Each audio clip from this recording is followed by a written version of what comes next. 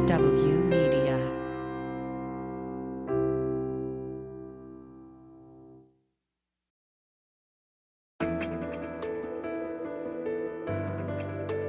Spy Talk, a podcast at the intersection of intelligence, foreign policy, national security, and military operations with Jeff Stein and Jean Meserve. Hi there, I'm Jeff Stein. And I'm Jean Meserve. Welcome to another episode of Spy Talk. A strange and mysterious espionage case was revealed by Dutch intelligence this week. They allege that a Russian GRU agent, undercover as a Brazilian, was trying to infiltrate the International Criminal Court in The Hague. Among the places this individual had studied, the Johns Hopkins School of International and Advanced Studies, where former Deputy CIA Director John McLaughlin teaches. SICE might have been what I would call a laundering stop for him. In other words, these people, Russian illegals, have to establish a legend, a story, a cover, and to the extent that they credential themselves in this way, it builds layers of credibility on that cover. We'll hear John McLaughlin's thoughts on this case and so-called illegal spies later in the episode. Really looking forward to that interview, Gene. That's a really intriguing subject. Anyway, meanwhile, the shadow war between Israel and Iran continues to escalate with assassinations and a mysterious poisoning in Tehran. And we've learned that Iran is building tunnels now near its nuclear facility at Natanz, another future likely Mossad sabotage target. So we're revisiting the subject again this week with Jonathan Broder, a Spy Talk contributing editor who spent decades covering or writing about the Middle East, first based in Israel with the Associated Press and Chicago Tribune, and then from Washington with the San Francisco Examiner, Congressional Quarterly, and Newsweek. John Broder, welcome back to Spy Talk. So what's going on in the shadow war between Iran and Israel? Seems like Mossad is running wild these days. Well, there have been quite a few assassinations in the past few weeks. This campaign of assassinations has been going on since 2017, but it had sort of declined in the past few months. But now it's really picking up again. Indeed, it is. It seems like they're like the Golden State Warriors running through the opposition. Let's start with May 22nd, the assassination of Colonel Syed Khodai, the Revolutionary Guard. What happened to him? Okay, well, let's first explain who he was. He was the deputy commander of a covert unit that we didn't know anything about until his assassination. Called Unit 804. It's within the Quds Force, which is sort of the foreign assassination team of the Revolutionary Guards. This Unit 804 was responsible for kidnapping or assassinating enemies of Iran overseas. And they had targeted Israelis in a number of countries, Ethiopia, Kenya, Turkey, and a couple of countries in Europe. All of those attempts failed, but Israeli intelligence learned that this fellow Khodai was the director and the planner of these operations. So he was traveling in his car in North Tehran, which is where his neighborhood, where he lived, and in a sort of tried and true method of assassination, two assassins on motorcycles pulled up alongside his car, and they pumped 5 bullets into his head. And disappeared, got away. He disappeared. And then it turns out that his deputy, or another deputy commander of this unit, was suspected of providing the Israelis with intelligence. And he suddenly flew off the roof of his building, but somehow did not manage to fly and landed on the pavement, and he's dead now too. And that's Colonel Ali Esmailzadeh, who, quote, fell from his balcony. Is that the same guy? Yeah, the suspicion is that Iranian intelligence fingered him as being responsible for providing the intelligence that allowed the assassination of Khodai, and therefore he was thrown off the roof by Iranian agents. Boy, this is sounding like episodes from Tehran, that great spy thriller on Apple TV, which just wound up with a spectacular closing episode this week. Okay, then we have May 31st, Ayub Entezari, if I pronounced that correctly, an Iranian aerospace engineer, poisoned. Yeah. Now, what happened with him was that he had a doctorate in aeronautical engineering. He was a bright star within the scientific community in Iran, and he was working in a research center in the city of Yazd, which is about 400 miles southeast of Tehran, right in the center of Iran. He had been invited out to dinner by a colleague. He went to that dinner, and on the way home, he suddenly felt very, very sick, and he collapsed into unconsciousness. They rushed him to the hospital in Yazd, and they could not revive him, and he died, and it was determined that he died of poisoning. And the colleague he had dinner with has disappeared. Yes, they went looking for the colleague, exactly, and he has somehow absconded. Now, the thing that Entezari was working on is a little bit different than the nuclear program. He was working on Iran's program of drones and missiles. And that, I guess, tangentially is connected, at least the missile part, because if the Iranians ever managed to build a nuclear weapon, they would have to miniaturize it and put it on the end of a missile. So he's one of the guys who would be doing that. But the drone aspect is also important because Iran has used drones to attack Israel. They've tried, the Israelis have shot them down, but they also, of course, use drones to attack the UAE oil facilities and also the Saudi oil facilities. So they seem to be pretty good with the drones, but not so good with the old-fashioned style of motorcycle hits or poisonings or other methods. You brought up several examples I hadn't known about before, Iranian agents trying to assassinate Israelis in several other countries. But as far as we know, they've been spectacularly unsuccessful. Do you have any explanation or why they're so unsuccessful? Is it because of the really terrific Israeli counterintelligence, or just the Iranians just aren't up to snuff? Well, it's more a case of the Israelis having very, very, very good liaison with the intelligence agencies of the countries where these incidents, where they tried to pull off these things. For example, in Ethiopia and Turkey and Kenya, the Israelis have very good connections with those respective intelligence services. And they're the ones that tipped off the Israelis. And so we can assume that there haven't been many Israeli failures in Iran because they would have ballyhooed. They would have rounded up the perps or so on. Yeah. The Israelis have apparently a very, very effective network inside Iran, and they can strike at will. They're not only carrying off assassinations, but the Israelis also have a drone attack program inside Iran because they use these quadricopters, these drones with four rotary blades on them that are loaded with explosives, and they have hit several targets in the past few months, causing quite a bit of damage and also killing the scientists that were involved. These were attacks on nuclear facilities. And they also seem to get away, which is extraordinary. There was that incident with the so-called automatic machine gun on the side of a road that took out another Iranian official. Remember that one?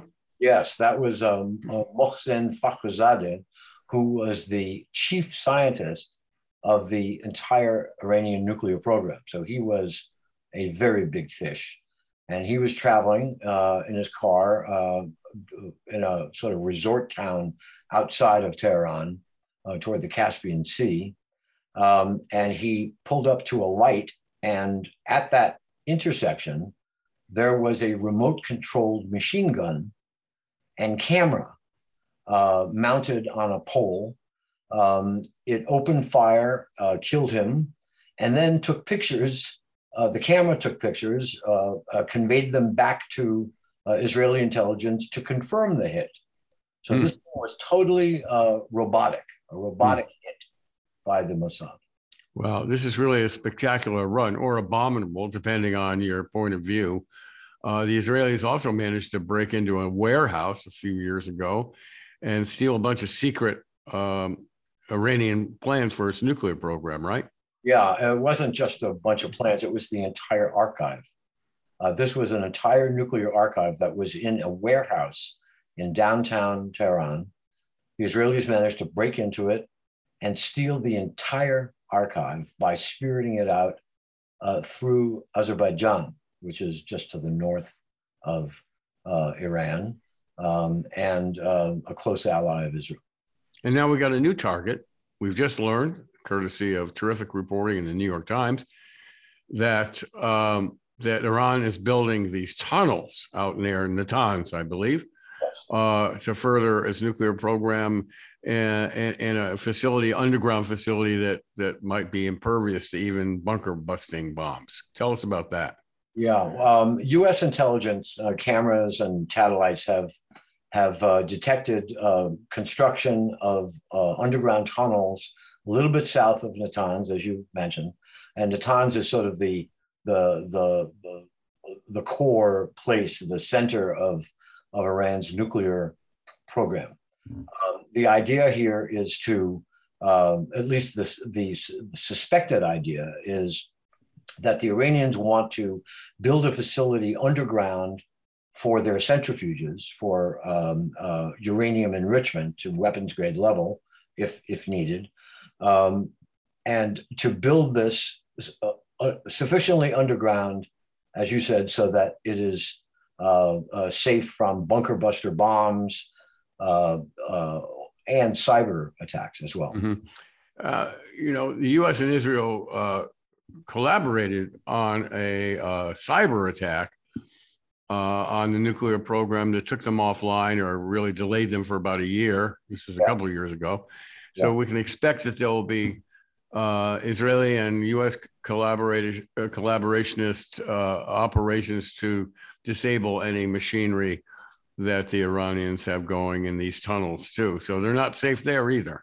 Well, there are two different opinions on what's going on in those tunnels and their significance. Of course, the Israelis, because they have the most skin in the game, are very concerned that this means that the Iranians are moving ahead expeditiously on their nuclear program in order to produce a bomb.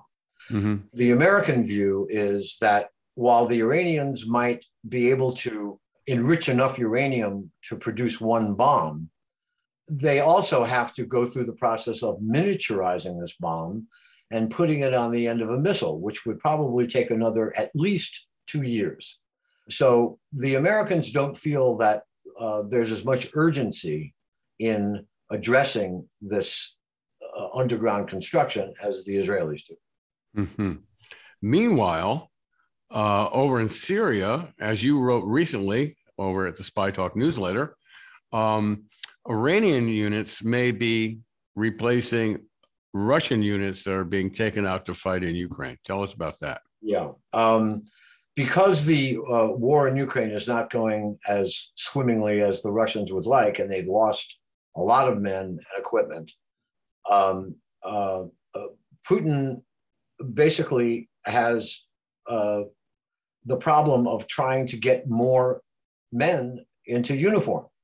He does not want to have a general mobilization because that could expose him to criticism at home.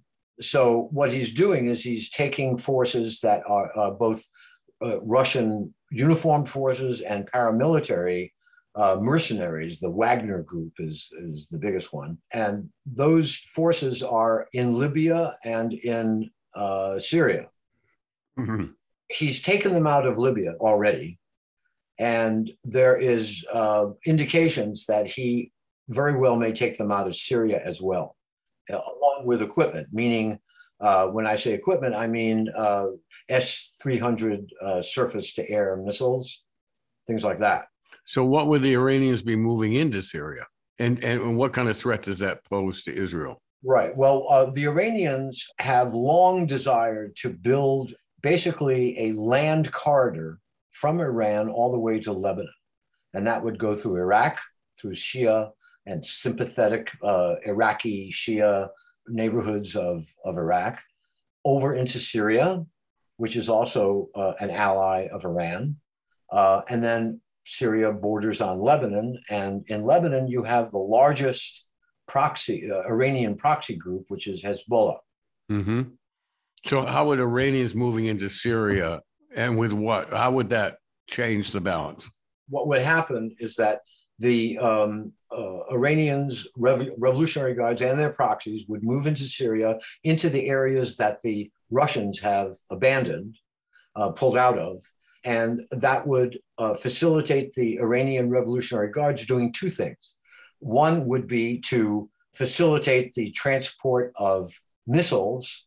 And when I say missiles, I mean precision-guided missiles. This is development now, and give them to Hezbollah.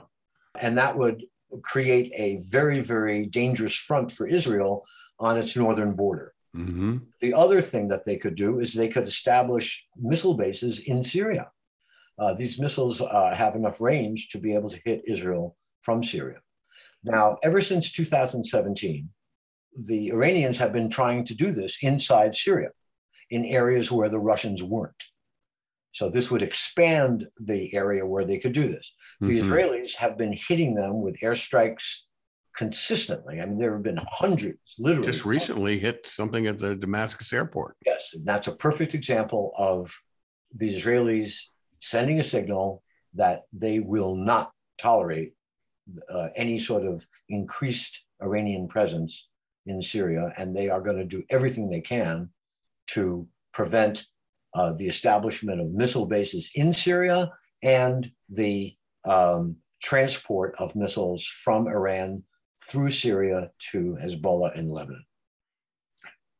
Now, all the assassination stuff, that's very titillating to us outsiders and probably even to the Israeli people to hear about these heroic, if you will, operations in Iran. So, but where's it going? Does this end at any time sooner? What's the point? Well, the Israelis have a philosophy, I suppose, that is associated with targeted killings. And this began in the West Bank and in Gaza. The idea was, or perhaps still is, that compare the nuclear program or terrorist organizations like Hamas to a car.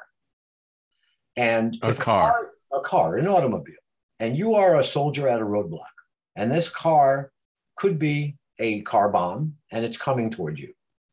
You open fire on it, and you hit, I don't know, the windshield or the mirror on the side. It doesn't stop the car. It keeps on coming at you. You fire again. This time you take out a tire, you slow it down. Then you open fire again and you hit the engine block and you stop the car altogether, or you hit the gas tank and it blows up. Okay. In other words, you don't need to kill everybody. You don't need to destroy the entire car. You just need to take out enough elements in the car to stop it, right? So they applied that approach to terrorist organizations like Hamas, where they killed the leadership. And eventually they saw that the leaders that they were killing were like 19 years old, 18 years old, because so many of the adults had been killed that they were becoming ineffective because these teenagers really didn't know what they were doing. So they effectively neutralized these terrorist groups, at least temporarily. They're applying the same approach to the nuclear program. They know that ultimately, to get rid of it, you're going to have to bomb it if that's what's needed. But if they can somehow slow it down and play for time by killing people like Mohsen Fakhrizadeh, the head of the program, then they slow it down, just like they did with the Stuxnet attack that they did with the Americans, the cyber attack that slowed it down for a year, as you mentioned earlier. They were just playing for time. Ultimately, they know that they're going to have to do something much greater. Now, what's interesting is that this assassination campaign of Iranian scientists is beginning to get criticized within Israel by the left. Newspaper Haaretz, which is a sort of the publication of the left, published an editorial just a few days ago that was very, very critical, basically saying, why are we doing this? It really isn't slowing it down. It's not really effective. And we're just getting the reputation for killers. Like bullies going slapping around somebody. Of course, the Iranians aren't innocent kids, but still, it's not a good look as far as the Israelis. It's Murder Inc. Yeah. Now, of course, the Iranians have their own Murder Inc., which is this Unit 804. They're doing the same thing, or they want to do the same thing that the Mossad is doing. So it's, it's spy versus spy. They have to up their game to get anywhere near the Israeli track record. As I said, either laudable or abominable, depending on your point of view. It's not going to go away. We'll be back talking to you about this in the near future, I'm sure. Meanwhile, listeners can find your great work over at the Spy Talk newsletter. Jonathan Broder, thanks again for being with us. Pleasure. Well, that situation seems near to a breaking point now, with the nuclear talks virtually frozen and UN inspection cameras turned off. That, say critics, thanks to Donald Trump scuttling the nuclear deal that Obama negotiated. And a few days ago, Iran sent out gunboats to play chicken with U.S. Navy ships in the Gulf. But as Jonathan Broder said, dissent is rising among Israelis who say Mossad's assassinations and sabotage operations against Iran are counterproductive and unworthy of the Jewish state. And there's frustration here with our policies toward Iran. So there's still a lot of sorting out to do. Jean? And frustration, too, amongst our allies in the region who feel that the U.S. doesn't have a plan B if those nuclear talks fail. Absolutely. Good point. You can read a lot more of Jonathan Broder's reporting and Jeff Stein's reporting if you subscribe to Spy Talk on Substack. Subscribe also to our podcast if you would, and follow us on Twitter. I'm at Jean Meserve. Jeff is at Spy Talker. And we'll be back in just a moment to talk about a breaking spy case with former Deputy CIA Director John McLaughlin.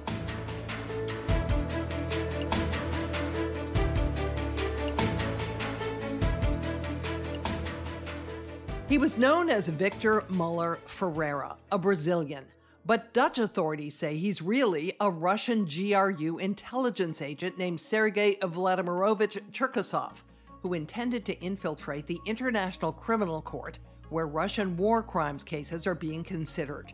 Cherkasov, or Ferreira, had constructed an elaborate cover story studying in Ireland and also the Johns Hopkins School of International Studies here in Washington, D.C. It so happens that John McLaughlin, a former deputy director of the CIA, teaches there, and I asked him if he had ever come across the man, then known as Ferreira. Thankfully, I had no interactions with Victor Ferreira that I recall, and I think I would recall. My hunch is that he stayed away from me. I have a reputation at the school where I've been now for about 15 years for getting to know my students very well. I mean, I insist that every student meet with me privately for 15 minutes or half an hour, and we discuss just about everything about them so that I know who I'm teaching. That's probably not a conversation he wanted to have with me in particular. Were you surprised that he'd attended SICE? It seems like a pretty bold move. No, I wasn't. I think most schools in Washington have had cases like this in the past. SICE has. I know we had a student before I was there quite a few years ago who was working for the Cubans and who went to school there and then went to work at DIA, Defense Intelligence Agency, and was then detected at some point, probably in a reinvestigation, and had come through SICE. So it happens. So I think as I try and learn a little bit about his case, that SICE might have been what I would call a laundering stop for him. In other words, these people, Russian illegals, have to establish a legend, a story, a cover, and to the extent that they credential themselves in this way, it builds layers of credibility on that cover. He, for example, I just learned by reading the Irish papers, he went to Trinity College for 4 years in Dublin. So, SICE was not his only stop on the educational tour. And I don't know yet, nor have I read what he might have done in Dublin. And we won't know for some time until there's some kind of damage investigation whether he had any role at SICE other than to be there. And these illegals, this is something we all worked on when I was in government. It has a long history with the Soviet Union and Russia. Explain exactly what an illegal is for those who might not understand that term. Well, this is a practice what was then the Soviet Union began not long after its creation, 1917, 18, thereabouts, because the country was initially viewed internationally as a pariah. The United States didn't recognize the Soviet Union until 1933. And so in that period, they had very scant diplomatic recognition anywhere. And therefore, they had very few platforms on which to mount diplomacy or espionage. What is an illegal? An illegal is an individual the Russians deploy to another country after having given them what might be called basic training in the culture and language and habits of that country, trying to teach them how to speak with as little an accent as possible, how to blend in and not be noticed. And they will usually cycle them through some assignments on their way to a country like the United States in order to sand off the rough edges. Some of them in the past have come through Canada, spent time in Canada before coming into the United States in order to get North America under their belts and then coming into the United States. And their role is not as spectacular as it is played in the TV series The Americans, which has a grain of truth to it. That's about two Russians who impersonated Americans and did all sorts of espionage here in ways that would have drawn a lot of attention to them in the real world, not the fictional world. These people don't go around murdering people and changing their disguise every other day and having multiple marriages as they did in that TV show. It was a good TV show.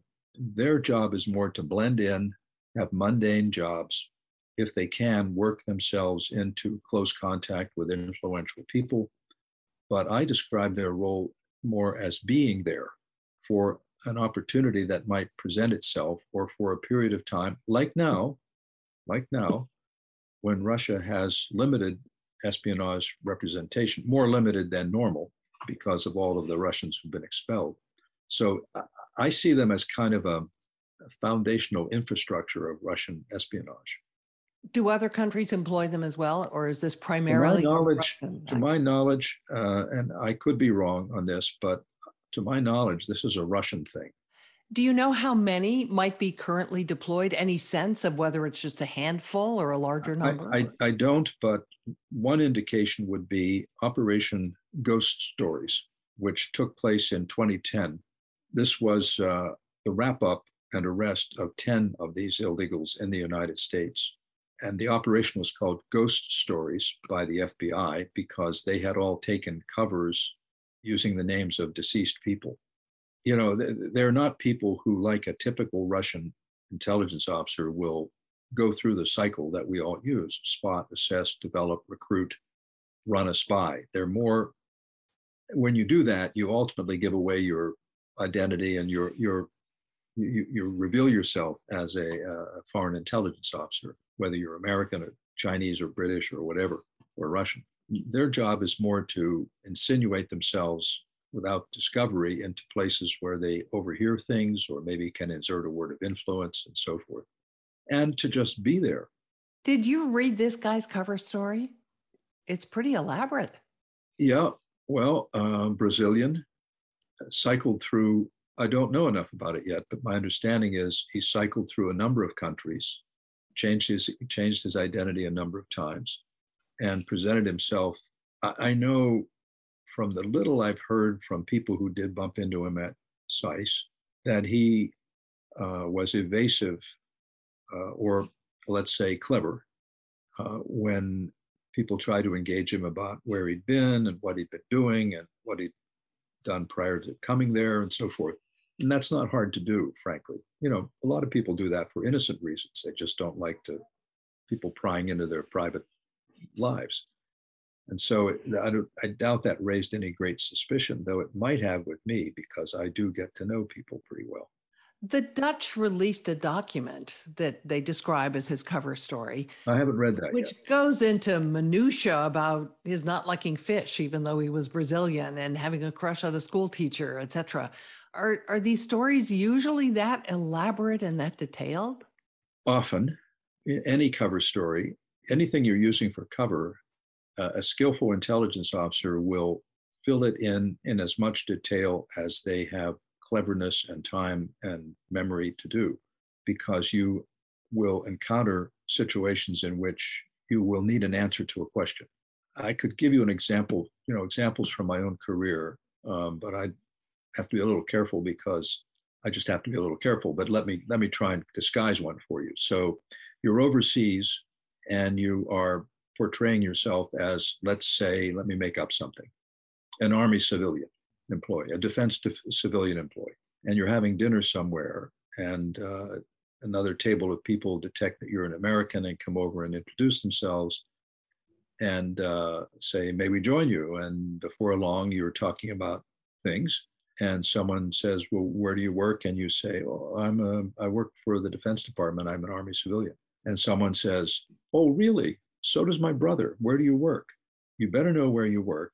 You better know what it looks like. You better know other people there. You better know what the hallways look like, because the next thing you're going to hear is, oh, I visited my brother there. Is it always so crowded? Or you're on an airplane and you're sitting beside someone who happens to be very chatty and they want to go into great detail. I had a way to turn that off. You want to know my secret? Absolutely, because I'm sure I'll use it for other reasons. What do you do for a living? Oh, I sell insurance. And that shuts it down right there. Shuts it down, dead in the water. They go back to reading. So the Dutch caught this guy. So what I'm saying is, if he had that elaborate cover story, I don't know whether they all do or not, but that is a smart intelligence officer to have thought of everything, because people are going to engage you on, someone is going to engage you on a lot of your private life, and you better have it. You can't change it all the time because they're going to talk to someone else who might engage you. So you got to have that all clear in your mind. So the Dutch caught this guy. Do you have any idea how? Do you have any idea what tipped them off? No, I don't. What I would say, and this is sheer speculation for your listeners, so I'm not revealing anything, sheer speculation, that a lot of countries try to follow these people, including the United States, and in a lot of countries, including NATO countries like the Netherlands, share information. This is very sensitive information. It's not widely shared, but at a certain level, there will be a channel for sharing this kind of information, particularly if an illegal you're following moves. And the other aspect of this is you frequently follow these people for a long, long time. If you detect them, you follow them rather than wrapping them up right away, because you want to know what they're doing. Who are they connected to? Why are they here? Keeping an eye on them in various ways can lead you to understand a network, for example. So you don't just move in and wrap them up. I don't know why the 2010 group was wrapped up. I don't know what triggered that. It did lead to a spy swap in which they were returned to Russia in exchange for, as I recall, 4 individuals that the Russians had in captivity as alleged intelligence officers. One of them was the British gentleman, Mr. Skirpol, who was then subsequently poisoned by the Russians. So, a spy swap is not your guaranteed ticket out of the clutches of the Russian services. He was apparently targeting the International Criminal Court. Yeah. Is that unusual? Yes, but I think it's a sign of the times, and nothing novel in what I'm about to say. Many people have speculated on this. If he could get in there, he would have presumably access or worked to get access to ICC files that would have shown what is being collected about Russian war crimes in Ukraine, So, one, he would be gathering useful intelligence for Russia. Two, if you were push that a little bit further, if he could get into the computer system, he could perhaps corrupt that or change it or erase it or make it harder to do these investigations. How significant a loss is it, do you think, to the GRU to have him unmasked? It's my guess is significant, but not a body blow. Russia is a national security state, so this is something they invest in. I wouldn't be surprised if they had many others like this who are circulating somewhere undetected. So it's a significant loss in the sense that this fellow was a pretty big investment for them and was close to a target that they right now would have high priority attached on. He apparently was sent back to Brazil. Yeah. What do you think happens to him now? Well, the Brazilians will do an investigation. They have an intelligence service. They'll try to figure out a number of things. What was he doing there? What was his role what was Brazil's role in the broader scheme that the Russians had in mind? Did anyone in Brazil facilitate his work? So there will probably be a counterintelligence investigation in Brazil to see if he had anyone working with him. Had the Russians, again, speculating, not insinuating anything about Brazil, had the Russians managed to recruit someone in Brazil, even an official, who somehow provided an avenue and cover for him? Don't know. That's something the Brazilians would ask. They could try him and convict him and imprison him. They will probably get requests from Russia for his return, and they'll have to deal with that. I don't know whether the United States will want to extradite him for some reason, because I don't know whether we have any particular charges against him. He may have just been passing through the United States. So I think the Brazilians will have a dual thing going on. They'll do their own investigation, but at least one other country will want him, Russia, and maybe more than one country. So they'll have to deal with that, bargain for something with the Russians if they want it. Do you think it's going to lead to any changes at Spies? Are you guys going to look potentially more carefully at applicants? I don't know that there's anything a school can do. We can't carry out a counterintelligence investigation. You guys do offer a degree in security and intelligence. And I'm wondering if someone like this Russian agent could theoretically have picked up information or tools of the trade from the coursework at SICE that would serve him very well as a spy for Russia. No, that's a brand new degree. And prior to that degree arriving this year, this is the first year, my course was the only one taught, and he did not take that course. And we don't teach anything classified, of course. Everything we teach is from open, publicly available textbooks. Is it unusual that a Russian would use a Brazilian identity as a cover? It is to me, because I haven't seen it before. It may not be unusual. It's just that I haven't seen it before. So it may be that others have and they've not been detected. You learn a lot from all these cases. And so what did I learn here? I learned that, they don't all go through Canada. They don't all use names that are, I guess I'd say, white bread American names, like Susan Jones and Bill Smith. This fellow was, used an Hispanic name. And maybe that's a way to, in our country, which is increasingly multicultural, maybe that's yet another way to blend in, or another pocket of identity to throw over yourself.